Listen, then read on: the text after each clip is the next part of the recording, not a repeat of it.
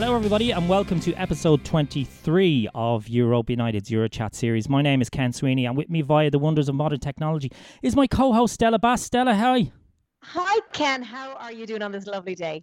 Sure, we're grand. Now this is the next episode in a series of podcasts called EuroScience and we are delighted to welcome our guest Samantha Cristoforetti.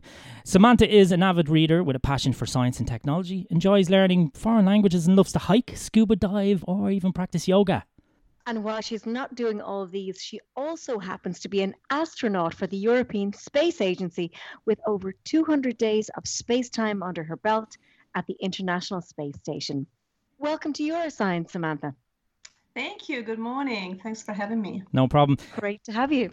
Samantha, let's get straight into it. What brought you to choose a career as an astronaut? Is it something that you actually think as a kid and say, I'm going to be that and then just go for it? Or did you do it via other channels? Well, it's a combination of both things, I guess. I mean, it was definitely a childhood dream for me. But of course, that's the case for many people, right? It's one of those professions that kind of fascinates young children. But then the question is whether growing up, you develop the right passions and the right interests and basically you stay on that path or not. And it's fine to change your mind, right? You don't want a 7-year-old to decide what you're going to be in your life. But in my case, yes, it happened to be the case that as I grew up, I developed those, more mature, more grown-up passions for science, for technology, for flying, also for, foreign languages, foreign cultures, or maybe I shouldn't even say foreign, just, living in a multicultural environment. And those are all things that are part of being an astronaut. And so it really turned out that, even growing up, it looked more and more like my dream job. And so I kept pursuing it. And I was fortunate enough to be one of the few Europeans of my generation who got a chance of joining the European Astronaut Corps. And also when you got to be on the ISS, I mean, you were quite visual. You made a lot of really brilliant videos. I mean, my kids watch them. They're fascinated by them. It seems that the role of an astronaut is very complex, obviously, and it's also exciting. But I mean, traditionally it was always a science-based or maybe just something who was even in some cases a military-based. But it's obviously becoming more and more publicly demanding with regards to social media. Do you find that difficult to deal with, or is it just something that you enjoy? I enjoyed it a lot, leading up to my space flight, sharing also the training, although of course I didn't have as big of a following before I actually launched into space, but I definitely made a point of telling the story from the beginning, and not just, you don't just happen to snap your finger and be in space, but, there's a lot of training that goes before that.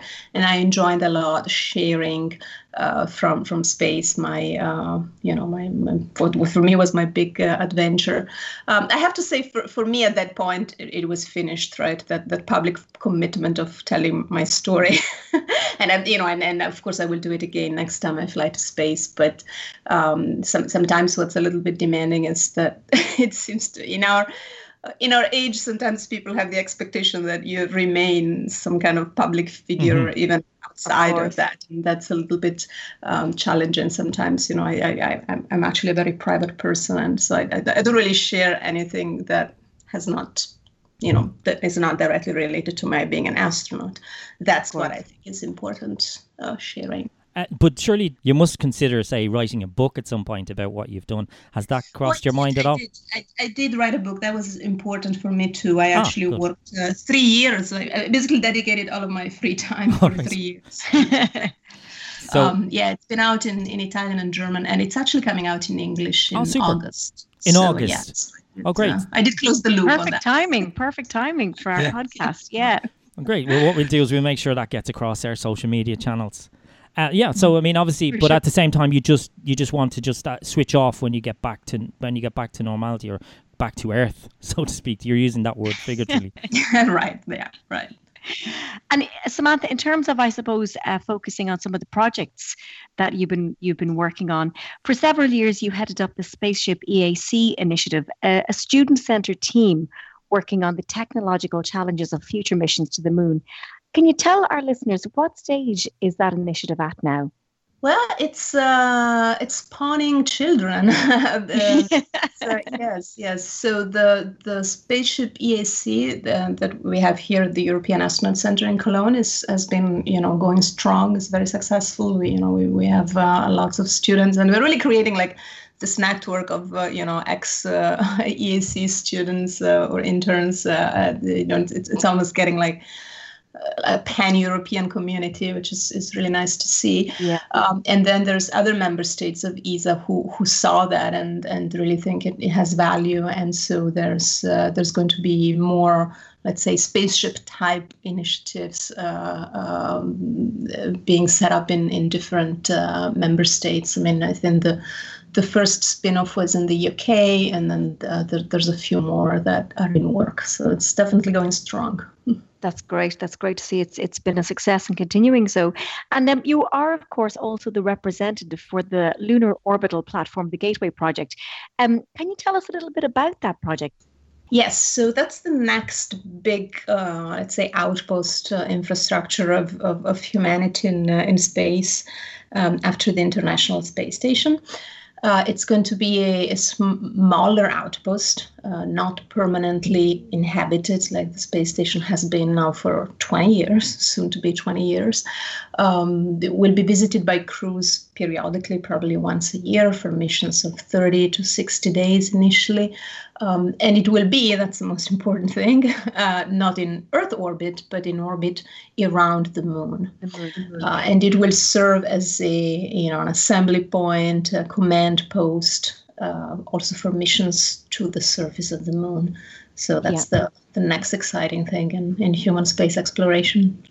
On a more practical level, would living in a lunar space station, would that pose different challenges to the International Space Station, or is there because you're saying it won't be permanently manned like the ISS is? Right. It will pose challenges to operations that are completely different because. The space station is actually quite close to Earth. It's only 400 kilometers. So you have a very robust, continuous logistics resupply. You have an opportunity to come back fairly quickly if there is an emergency, if there are any issues. It's just, less costly to build infrastructure in low Earth orbit than it is to build it in moon orbit. So we can afford more real estate, let's say, and ISS is just huge. And so you have a lot of space, and you can have a lot of spares, a lot of consumables, a lot of reserve. On Gateway, you have to plan carefully because you will not have all of that. So you need your systems to be much more robust and reliable. So they need less maintenance, less spare parts, and you need to really plan your ops probably with a lot less margin. And from the crew members' perspective, you will have a lot less space. So it will be a much more cramped environment than the space station is. It's interesting and exciting, though. Really is. Yes. Samantha, actually, could I ask you a question about the ISS? I mean, obviously, you're just saying there it's 20 years old now. I have a car, like this classic car that's 25 years old, and trust me, I wouldn't go very far in it. But just from a serious point of view, what actually will happen to the ISS once it becomes, say, I hate to use this word, but redundant? So I don't think, unfortunately, that it will ever become redundant per se. I actually think that this will stay for quite some time in human history, like a unique infrastructure. Those something with that size and capability, I don't think we're going to see in low Earth orbit anytime soon once space station is dismissed. But at some point, as you say, it's getting old. It cannot go on forever. At some point, it will have to be deorbited. I don't think it will happen before the end of this decade for sure. That there's been structural analysis done that have confirmed that it can hold up at least until 2028, no problem. And it has been, of course, yes, indeed, it's over 20 years old now, but it has been constantly upgraded. Like, for example, in recent months, we have seen a long series of extravehicular activities to replace all the batteries, so that it has brand new batteries now, for example. So yes, the main structure is 20 years old. Well, not all of it, but the oldest modules.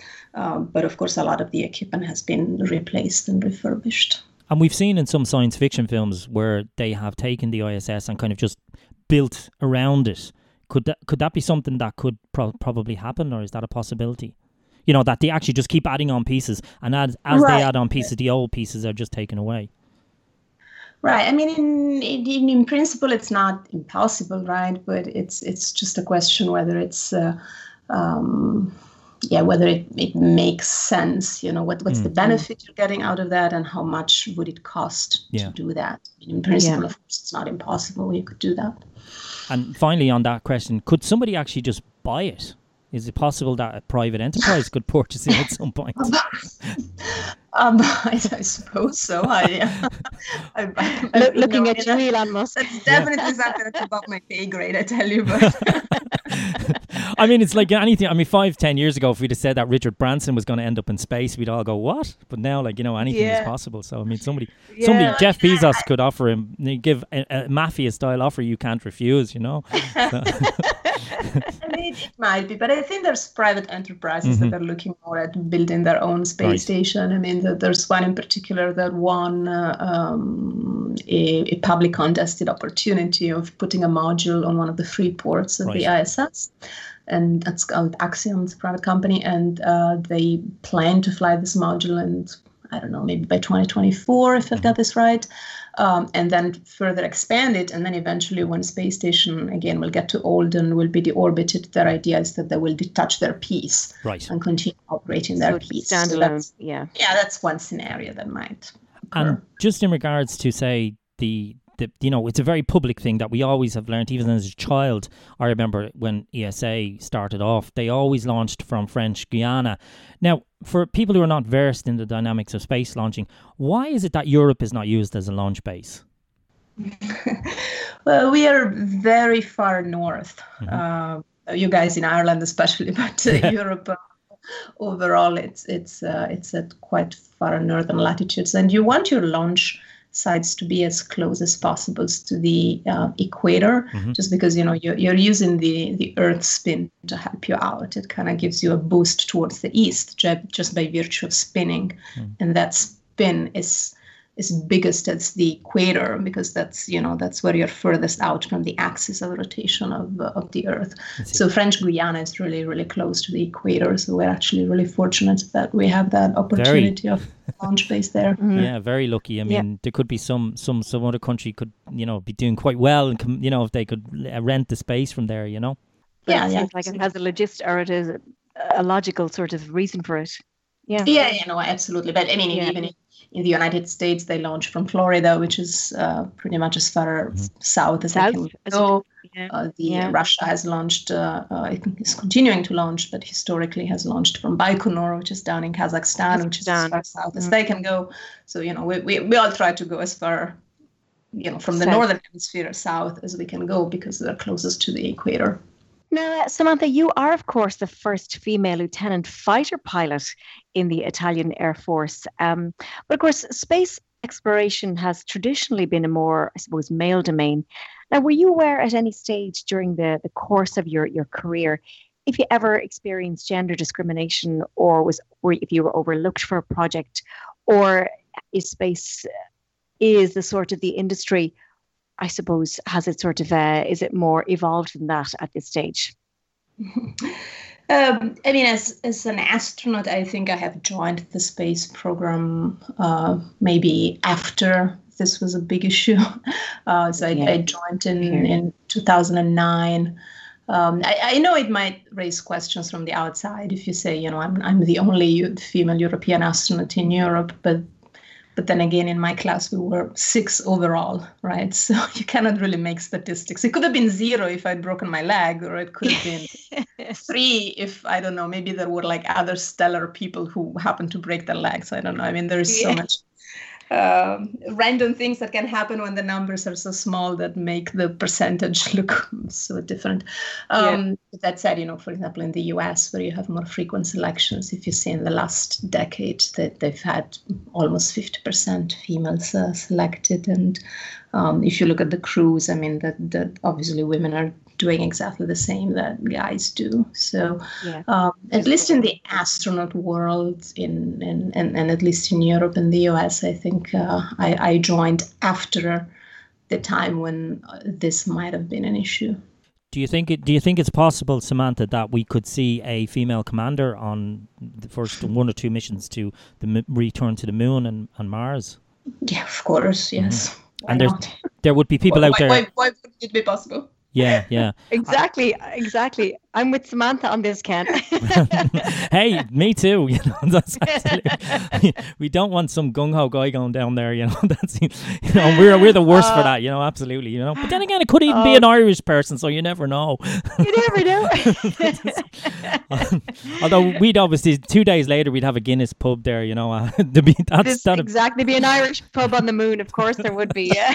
That would be the first facility that the Irish ESA will open up. They'll say we got to get the lads, sorted out. Oh God, Samantha. Obviously, there's there's a different type of rockets that are used by the ESA. I think Ariane 5. You use Soyuz, and then there's the very cool looking Vega rocket. The Ariane 6 project was supposed to be replacing the Ariane 5. Is that still going along quite fine? Really running well, or has COVID-19 impacted on that? I believe I read recently that COVID did have some impact, and so the schedule is slightly delayed. So the maiden flight of Ariane 6 will be slightly delayed. Now, don't pin me down on a date there. Maybe you can you can look it up and put it in the show notes or something, because I'm not sure that I have it exactly in my mind. But I think there was an announcement of a small delay due to COVID-19. But nothing significant. I mean, the plan is still, of course, to Ariane 6 to come online soon, and eventually Ariane 5 to phase out. Vega, as you mentioned, has also been very successful, and hopefully sometimes in August it will return to flight after an accident it had last year, after many successful flights. Then that Vega is going to be upgraded as well. So we'll have this C version, so the Vega C, with an increased payload capability that will also come online probably next year. It's all on track, maybe with some small delays. And when you look at, say, what Elon Musk has done with his launch and return system, is the traditional idea of, say, what Ariane 5 was, is that kind of redundant now, or is it still a feasible way of launching rockets? I mean, that's hard to say. There's different points of view on that, what is exactly the cost benefit that you get by reusing a rocket as opposed to throwing it away.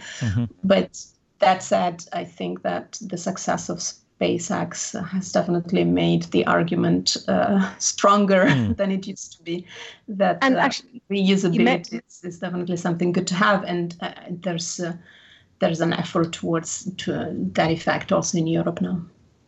And speaking of that, do you ever see a European version of SpaceX? You mean that disruptive, very dynamic company that comes to the industry? Yeah, or I suppose the whole idea of sort of private enterprise, and sort of is one Elon Musk enough for the space world?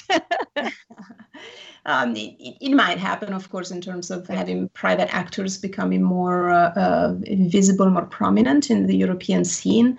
I can definitely see that happen. Whether it's really going to be a SpaceX type, that's also related to I think a certain quality also of the US job market, and how you can run companies over there as opposed to what you can do in Europe. I mean, there's also broader, how should I say, societal differences that play a role. It's not only about being a genius entrepreneur or having good technical ideas. I suppose on that as well, space is known, I suppose, as a very, and you mentioned it earlier, as a sort of a collaborative process. And I suppose, apart from the early days when, of course, the Cold War was at its height, it used to be a place of nations competing. But it seems that the ESA was one of the first agencies to bring nations together in that kind of cooperative sense. Now, could you see that happening maybe across the more emerging nations like India, Japan, even Iran? Is that something you might foresee? I mean, definitely. I mean, we have from ESA side, of course, we are an agency. So, in terms of European member states, of course, we're all part of the same agency. So, in that sense, the cooperation, of course, is very, very close. But that doesn't mean that we do not cooperate and we don't have partnerships with countries across the globe. Now, you mentioned Iran. That might be one of the more difficult ones, obviously, for different reasons. Yeah. But generally speaking, of course, we try to reach out to any interested party, and especially on scientific missions. Cooperations usually involve sometimes a dozen or 2 dozens of countries that put instruments on a satellite, and the scientists usually are at the forefront of cooperation. So yeah, definitely. Samantha, also, can I ask you a question regarding, say, what's happened with COVID-19 pandemic? Do you think that the space industry has an important role to play in such problems as, say, what's happening with the world at the moment? Yes, I do. I think there is more and more an understanding, which I believe is the correct one, that space assets can be really seen as a basic infrastructure, like you see your electric grid or your streets or sewage system or whatever. The satellite fleets that provide telecommunications capabilities, faster and faster, more and more reliable, broader and broader bandwidth. Earth observation satellites have been huge during COVID. Also, by the way, to monitor the environmental consequences. Yeah. I mean, it's a unique. Of course, we wouldn't. None of us wished for it to happen, but it did happen. And one of the positive side effects is that it gave us an opportunity to monitor what happens with, for example, greenhouse gases emissions when you bring the world economy and social and economic activities to a partial stop. Mm-hmm. And that's incredibly valuable to be able to observe that, because you can put it into your models and get a better understanding of what would need to be done to actually reach the targets that we have in terms of greenhouse emissions. And then, of course, there's all the positioning services from Galileo, the European positioning service, satellite-based positioning services. So all of that is basically basic infrastructure. So what we like to talk about is like space-enabled solutions, mm-hmm. and this has been talked about at ESA a lot during the COVID crisis. We've the agency has responded really fast by issuing like calls and fast-tracked ways of placing contracts also to small companies that had ideas about how to leverage those space-based assets for technological solutions, for example, for COVID, but generally speaking, for all the sustainability challenges that we're all facing. So this is something that we pay a lot of attention to. It's really interesting, and I suppose it leads nicely onto my next question. Any exciting future projects that the ESA is undertaking? So, of course, the agency, of course, is very broad. So we have projects ranging from, as we discussed earlier, launchers, but also space situational awareness, basic tech, science, Earth observation, telecommunication, navigation, and so on. If we want to talk specifically about, let's say, what we call exploration, human and robotic exploration, which is what we do in my piece of ESA, as where astronauts are also embedded. We kind of split it in these 3 destinations for human and robotic exploration. So basically, low Earth orbit, Moon, and Mars. So in terms of low Earth orbit, of course, we already mentioned space station is still going strong, and so we keep upgrading and supporting the science up there. We already mentioned the Lunar Gateway. Maybe we didn't mention specifically what the ESA contribution is. Hopefully I didn't give the impression that was just an ESA project. It's a very no, NASA-led international project. But what we are contributing to and to this project is, I guess the biggest contribution is a module. That's specifically what I'm working on, by the way. It's called International Habitat, IHAB. And it will be basically the main habitation module of this space station. Should launch sometimes in 2025, which might sound very far away, but with the times that it takes to build space infrastructure and launch it, it's actually really tomorrow or maybe even yesterday. So quick turnaround. Yeah, we're on a pretty tight timeline. Great to hear. Before that, we will also contribute communication infrastructure to augment the communication capabilities of Gateway, in particular towards the surface of the moon.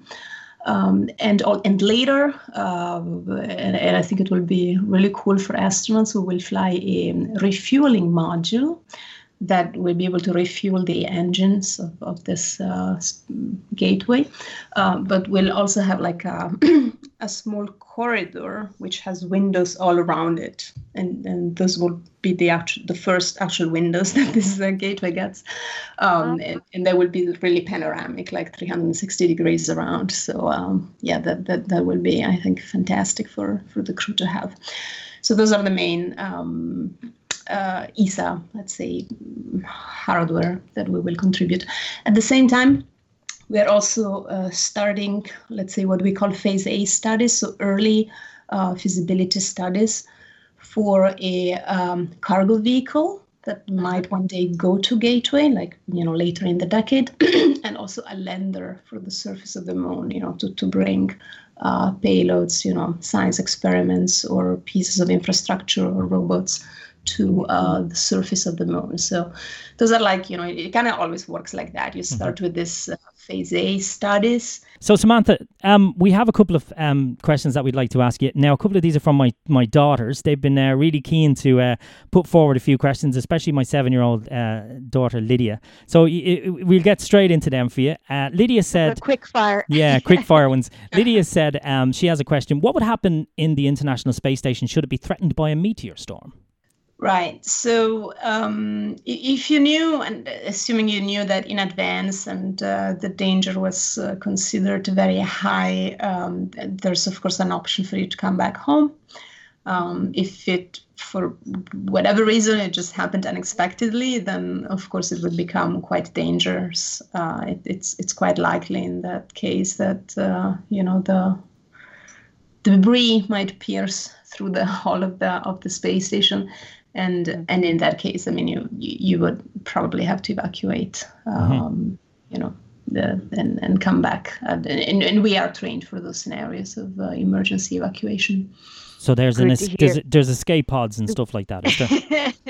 Yeah, we have, the spaceship that flies you up there is usually docked there, and it's the same that is going to fly you back home. And while you're up there, it's also your escape pod. I see. Grant. Good to hear. And another question from Lydia: do you miss your family when you're in space? Yeah, I mean, it's like any time that you are away from your family, of course, you're going to miss them, and some people suffer more of that, and some people suffer less. But definitely, being in space doesn't prevent you from missing your family, for sure not. Now, my 3-year-old, this is her question. Apologies in advance, but this is what she asked me. She said, "Are you allowed to fart in your spacesuit?" Your spacesuit is like your own little spaceship. You're in charge, you're the commander. So if you want to fart in there, you're welcome to go ahead and do so and live with the consequences. Okay, so she'd be delighted with that one anyway, because she's going to use that excuse now, Oh, and speaking of being in command, we know that you're a big fan of Star Trek. So if you had to have a captain from Star Trek as a commanding officer, which one would it be and why? I really like Janeway, actually. Captain Janeway. I won that bet. You did. We figured Just you might be, yeah. I would have said poor old Captain Archer. He never gets any kind of applause for what he does, even though he was the first.